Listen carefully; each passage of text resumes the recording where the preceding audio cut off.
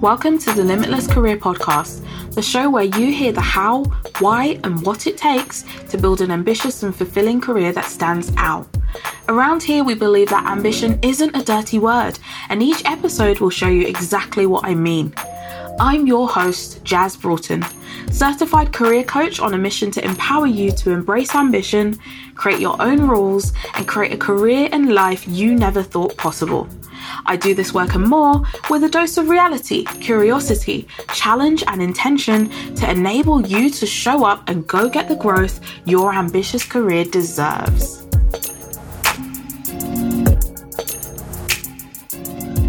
Welcome to the Limitless Career Podcast. I am Jazz and very, very excited to have a special guest with us today, sharing her journey, her story, Eileen Willett. Hi, Eileen. Hello, and thank you so much for having me here, Jazz. I'm very excited. Even though I went to the wrong place to start off with, I am here now. We found ourselves across these interwebs. Exactly. That's amazing. Can you give an introduction to you, just for our listeners? Who's Eileen? Okay, I will try and keep this short, and I'll try not to go on too much at length, but I am Eileen Willett. I am Japanese Canadian. I am married. I have 3 kids. I no longer have a dog. I'm the co-founder of Cucumber Clothing with my co-founder, Nancy Zeffman, who is my twin and yet my opposite. Cucumber Clothing is a women's wear brand, which I'm sure I'll be talking about a bit later on. I am also the co-host of a weekly interview series for Small Business Britain Entrepreneur. And yeah, I think, is that enough for now? That's good. That's a great start. And I want to probably start somewhere abstract. I love the way you said my twin, but also my opposite. Tell me some more about that. Yes. So, I mean, with Cucumber Clothing, it's like, oh yeah, you're Nancy and Eileen, or you're Eileen and Nancy. But I mean, we are a similar height. We both love to work out, which is where our brand started. But she is blonde and I'm dark. I'm an Aquarian, so I think I'm like water. She's more like fire. But it works because, when you're co-founders, it's like a marriage. You're in each other's lives. And I mean, we're women, we're in each other's hair. It's like, you have to get on. You have to find a good, strong relationship. And we were good friends beforehand, and we have remained good friends. And our kids, which is where we first met, are still good friends. So I think that's pretty good. That's amazing. I love that. And I totally, you're not the first co-founder to kind of say that. I remember even being at a talk and somebody saying that, his business relationships have lasted longer than his marriage did. He'd been working on this business for like 6-7 years and his marriage was 4 and it was in between that. And although the whole audience was like, oh no, oh dear, he was like, this is why I tell you to be thoughtful about who you build as a team. And he was talking in the context of, this is my COO, right-hand person, as opposed to maybe co-founder relationship, which is even more kind of responsibility, and that partnership is really, really there. But I definitely think that's really, really interesting, that kind of organic relationships there, and the family blending is great as well. So what started off Cucumber Clothing? Well, the beginning of our journey. So the very beginning, as I said, was one of Nancy's sons became very good friends with one of my kids when they were 7. They're now in their 20s. They're still very good friends. And we both share a love of working out, which I totally get. It just sounds very boring and a bit worthy. But I really love hot yoga. I love wild swimming. I used to love running till my knee went. We have the same trainer. And she loves basketball. She also swims. She's starting a netball team. So we both just like to move around, and we love the kind of positive vibes that you get from working out and losing yourself in physical exercise. I think, honestly, for me, it's definitely a type of meditation. Anyway, we found that if in the morning we were working out, you put on your leggings, you put on your sports bra, whatever. If during that day you didn't actually have to see someone for a meeting or dress up smartly for something, at the end of the day, you'd still be wearing those same clothes because you would have forgotten that you were wearing them. They're so comfortable. They move with your body. A little bit of compression, always a good thing. Totally breathable. Really, you never get hot in it. Everything just wicks away if you get a bit sweaty. And we just thought, why can't we have clothes like this for every day? I'm a massive high heels person. I love dressing up. I love, sometimes you want to wear bodycon stuff. You want to wear stuff that celebrates fashion. But 70% of the time, for most women, and maybe even more, we want to look at, but we want to feel comfortable too. And yeah, that was our point of starting. And so really it was all about the fabric. So I would say that Cucumber Clothing makes luxurious clothing for every day. But what that means is they're the everyday hero pieces. They're not the hero pieces in your wardrobe, like this fantastic gown or like amazing sequin trousers. No, we're not trend led. We're not style led. We're very much seasonless, sustainable fashion. And we want our pieces to be the pieces that women reach for when they think, oh, I just need to grab something to go out in. And they know when they wear us, they're not going to ever look crushed. They're never going to look sweaty. They're going to feel comfortable, and therefore they're going to look good. Yeah. Oh, I love that. Seasonless, sustainable clothing. And this is really interesting for me because comfort is like number one. I'm going out tonight and I'm in the most comfortable thing known to man, and I'm just doing the jewelry and stuff. Part of that is how I've always been, but the other part of that is like post-pandemic. It's like, what when I leave the house, how do I want to feel? All of that good stuff. And I think that really plays into how confident people feel in their everyday, is just having something that is functional, but still, just because it's functional doesn't mean it needs to be boring, doesn't mean it needs to be cheap, for want of a better word, right? It can still be something that feels wonderful and makes you feel wonderful in that sense. Absolutely. Sorry, I was just going to say, I think every woman I know has had at least one incident where they've gone out and they're either yanking down a skirt that's a bit too tight, or they're like trousers, or somehow a jacket doesn't fit. And once you're in that situation, already you've lost it, because you're so conscious of how you're looking, and you're not looking the way you want to look. So we like to think that our clothes just take one problem out of a busy woman's day. Yeah, amazing. Have you always been an entrepreneur? Well, that's a really good question, but yes and no. So, I mean, I did a Bachelor of Fine Arts. I was a fashion illustrator to start off with. After I moved to the UK, I met my husband. I mean, I'm Japanese Canadian. As I said, I had a gap year in Japan where I met my English husband there, moved to England. I ended up working for Nicole Fari on the menswear side, which was fantastic. And then I took a long break and had my kids. And then I did start my own business, which I loved. And that was quite helpful with this, because Cucumber is much bigger. My last business was a bespoke bag and accessory brand called Water Bags, my maiden name. And so I made all of it. So I got commissions and I made all of it. And it was fantastic. And it made me think that if you have a great idea and you're willing to work hard at it, actually you can make stuff happen quite easily, because a lot of people have great ideas and then they park them on the shelf for lots of very good reasons, but you can make stuff happen. Yeah. Wow. That's really, really great. And the fact that was kind of folded into your experience with Cucumber Clothing, and almost kind of using that and weaving it all together. I get a sense when I hear about your ventures and what you do, that there's a lot of identity that's woven into that, even you being Japanese Canadian. What has that meant to you as you sort of navigated life and career? That is such a good question. And literally, we just wouldn't have enough time if we spoke till midnight. And so the reason I say that is because where I grew up in Vancouver, which now is, I think, something like 70% non-Caucasian population, 65 or 75%, something like that. So it's a really diverse population. When I grew up, it wasn't like that. And where I grew up, right by the university, was very much very much Caucasian dominated. So my high school probably had 6 non-white people in it. So to be honest with you, as I grew up, I knew I was Japanese ethnically, and there are lots of things that I carry with me that I knew that I was Japanese, but I never really recognized that in myself. And then moving to England, living here, I'd say I never really thought very much about my ethnicity until now that my kids are more grown up, and I've had more time to think about it. And I've become quite involved in this group called Entrepreneur, which is part of Small Business Britain, doing a series of live interviews weekly. And they're really with entrepreneurs from diverse ethnic backgrounds to discuss how that's informed their lives and what they're doing, etc. And it's really made me think a lot about my own ethnicity and how it's informed my life in a way that I've never really had time to investigate. So I would say it has really been a big part of my life in the way that I deal with people. So I'm East Asian. I tend to be quite quiet. If that's my default, quite quiet. I wouldn't push myself forward. I'd never want to be in front of the camera. This was like a whole new thing I had to get through with Cucumber, was learning how to not feel terrified about being in front of people and speaking up.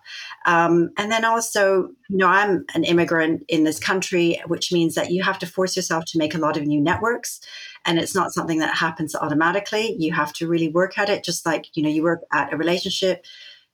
Friendships are relationships as well. You can't just think, I'm going to make some friends and it's a one-way street. You really have to give a lot and then you get a lot back. So that's also been a huge learning process. And then I also think that I'm recognizing now that I am Japanese ethnically. And so I look different, and parts of me inside my mind and emotionally will be different. And it's something to celebrate. And I know I said I'd mention this. I didn't think it'd be so early on, but I'm just starting a personal project called East Asian Girl Gang. And it's really just about finding like-minded women who are East Asian, because I think when you find people from the same cultural and ethnic background as you often have this like aha moment where you're like, oh yeah, like my mum used to do that. Or yeah, that happened to me when I was a kid. And those types of aha moments, you really want to get with the people who have had that similar cultural heritage or ethnic heritage that you yourself brought up with. And it's great. It's great. And almost in a way of relief, making those connections. Yeah, it's amazing, because I think, like with most relationships, it's an opportunity to sort of mirror back to us.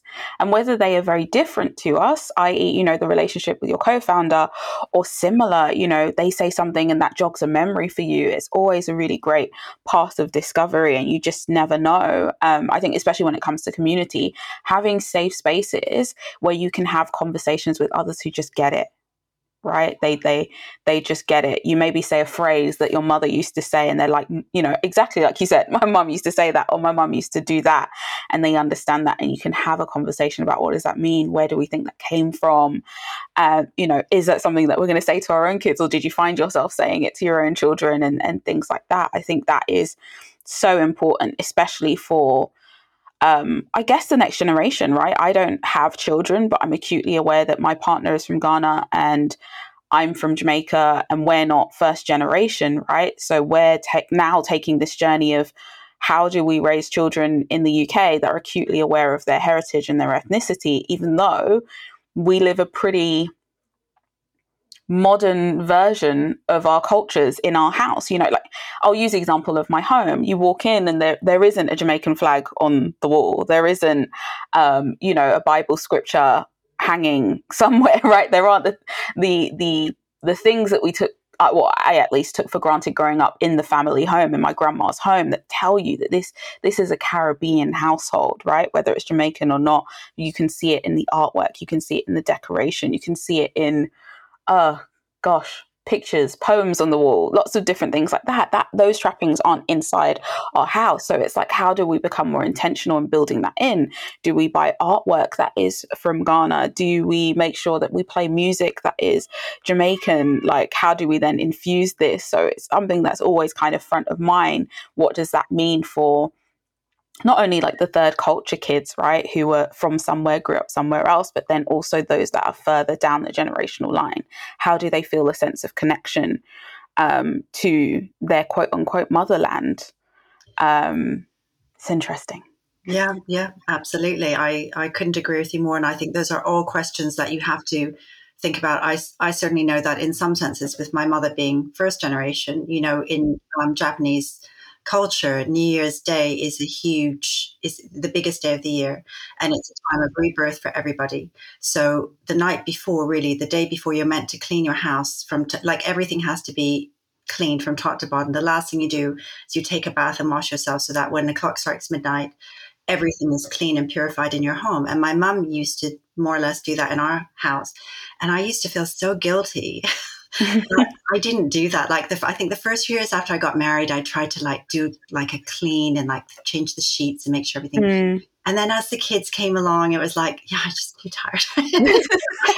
And now what I do is like, I honor what my mom did for me, and just I'm glad she taught me about that. And it was a really positive thing for me. But I kind of forgive myself for not doing it. Mm. Instead have like a nice evening with my friends. Yeah, it's like finding new ways of celebrating, because as well, I think when we think culturally, um, there's an element of life accommodating that, or that being the norm, right? If this celebration is happening in the middle of the week, I'm kind of like, do I take a day off to clean? Do I get the kids in? Like, are we all cleaning? Is it just me? How? How? What if I cleaned on the weekend before? How? Doesn't count. This is it, because it's the sentiment. It's really honoring the traditions of that specific time and that season, and yeah, making it our own, 100%. So tell me some more about East Asian Girl Gang. What's your kind of vision with that? Because I'm sensing, and we had a little chat before we hit record, that this is super fresh for you. So what was that moment where you were like, I need to do this, I need to create space? Yeah, well, fresh is the right word, because it literally, I sort of semi-launched it 2 days ago. So it's in it's like bulging in the forefront of my mind right now. So it's something I've been, the pandemic, so boring to go over it, but it has been this big thing in everyone's lives, negative, some positives have come out of it for some people. And I think one thing, it has given everybody space to think, whether they wanted to or not, to reassess their lives, to think about what they want, where they might want to live, what kind of life they want to have. And for me, as I said, it gave me time to think. It gave me time to think about my cultural heritage and what that meant to me. And it made me realize that actually I have so many truly wonderful friends, and I really love them, both in this country and in Canada as well. But actually, I don't have very many East Asian friends here. And I think it's really literally because there aren't that many of us in terms of, if you look percentage-wise, in terms of ethnic groups. And I thought it would be really great to be able to kind of create a network of women who share the same cultural and ethnic background. Just it's totally nonprofit. I'm not monetizing this in any way. It's literally just a place of safety, support, friendship, networking, bit of professional stuff mixed in there if people want it. And for anybody who wants to find and explore that area of their lives. And I've got already a bunch of really interesting, fantastic, smart women who are just busy with life. And it already feels really positive to me. So if anybody listening is interested, you can contact me after, and I'd be happy to add you to our group. Amazing. Thank you so much for sharing a little bit of that background. I can't wait to see that blossom and grow. And naturally, we'll have everything in the show notes for you to reach out to Eileen around that. Thinking about your career journey overall, what have been some of your greatest lessons? Ooh, there's so many. Let me try and distill down. I think actually, and it's going to sound a bit boring, is you need to either understand numbers, or you need somebody who can understand the numbers for you that you trust. So when you are embarking on your entrepreneurial journey, generally that means you're opening a business. So generally that means you are trying to monetize in some way, shape, or form. And a business is a business. It survives because it makes money. Now, you may choose to give away a portion of your profits. You may choose to use some of your profits to plant trees or to offset emissions that there are lots of things that you can do with your profits, but to become a viable business, you do have to make a profit.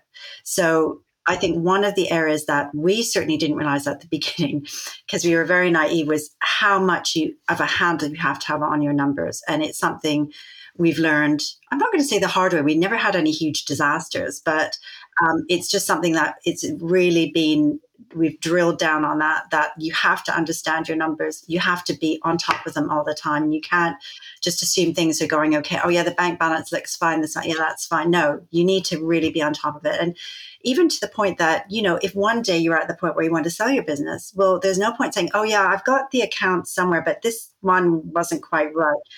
Like, no one's going to ever take you seriously. So I think there's that.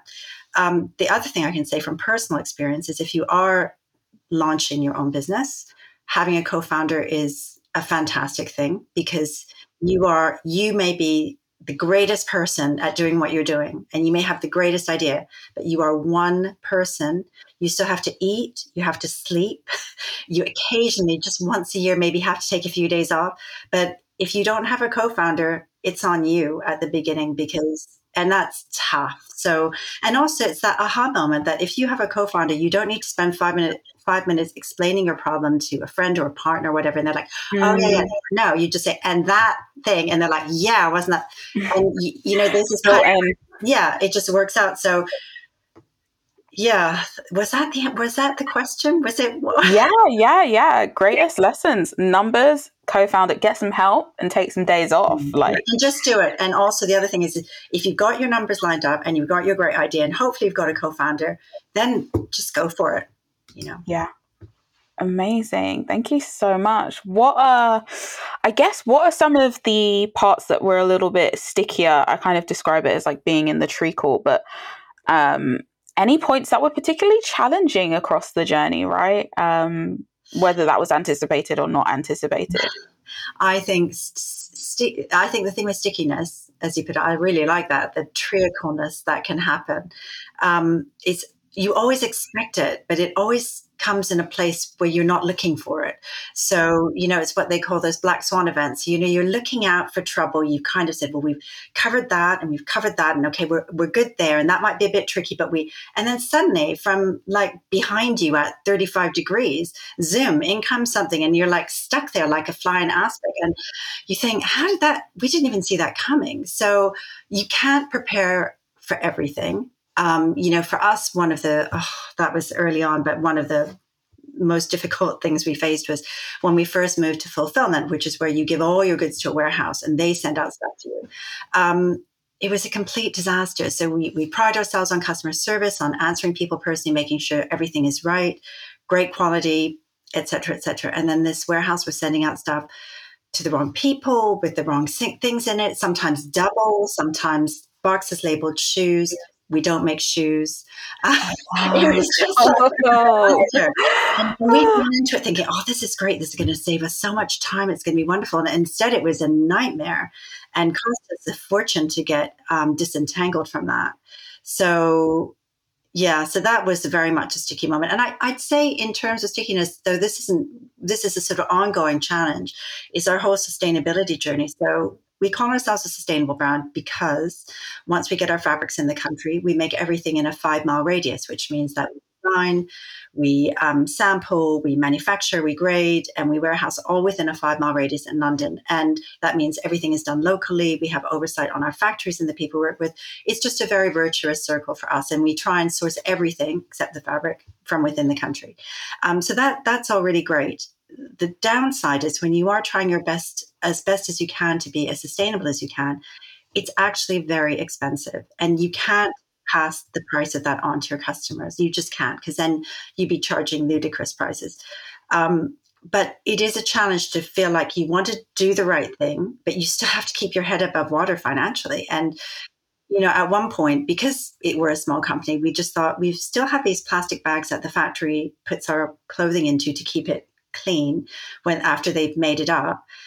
But we don't want any plastic in our chain. So we made the decision to move to these really fantastic vegetable starch bags, which are made in Lincolnshire from English vegetable waste. And they're fantastic, but they cost literally more than 10 times the price of what we were using before. And I think it's hundreds and hundreds and hundreds. It adds up really quickly. And that's just one tiny element of our company. So I'd say that, wanting to do the right thing and finding a way to do it are two different things. And it's sticky. Yeah.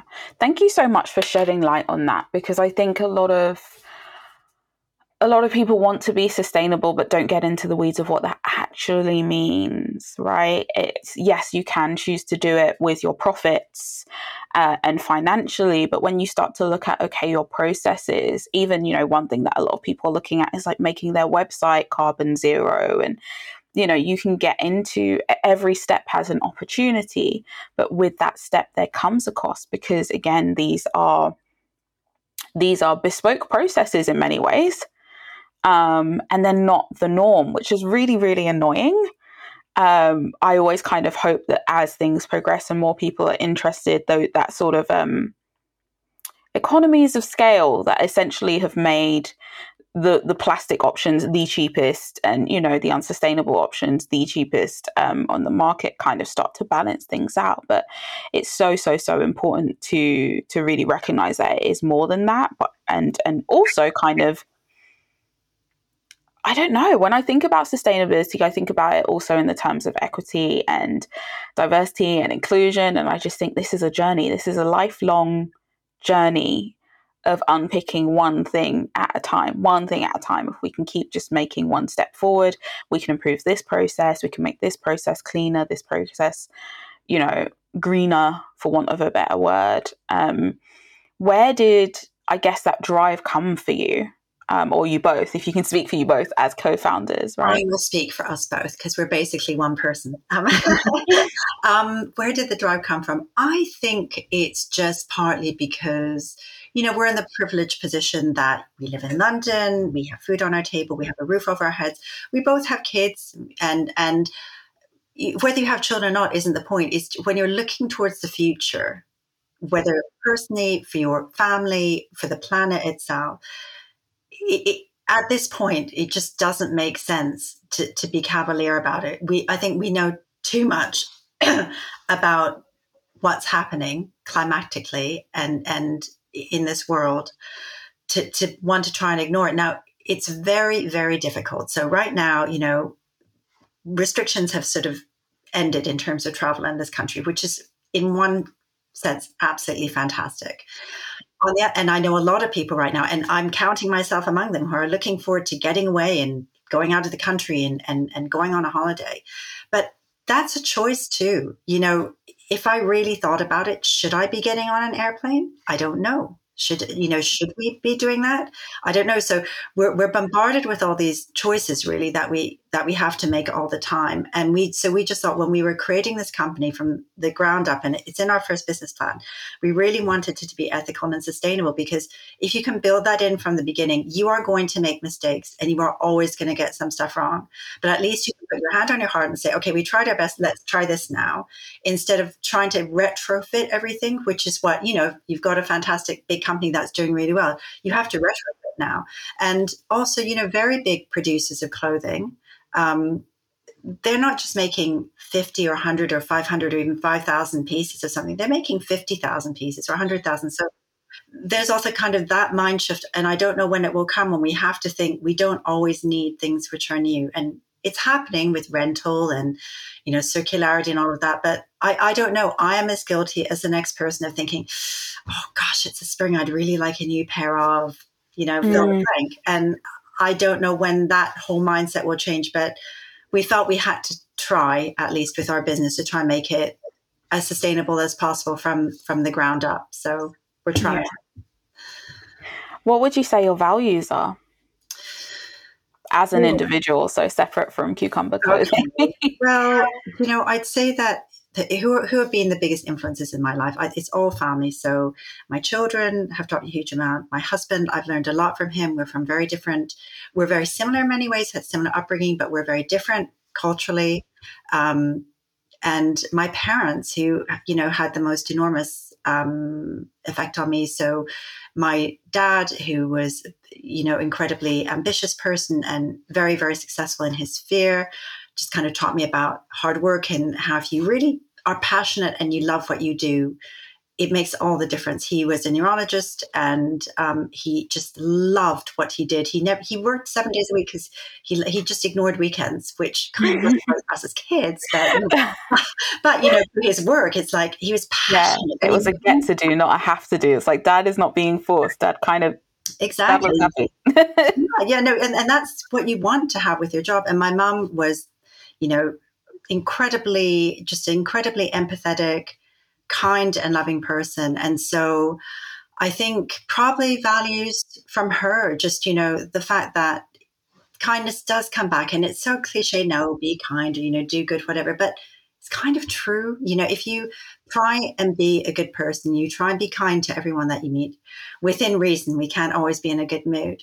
Then generally good things come back to you because people respond to kindness and people are warm towards people who are kind to them.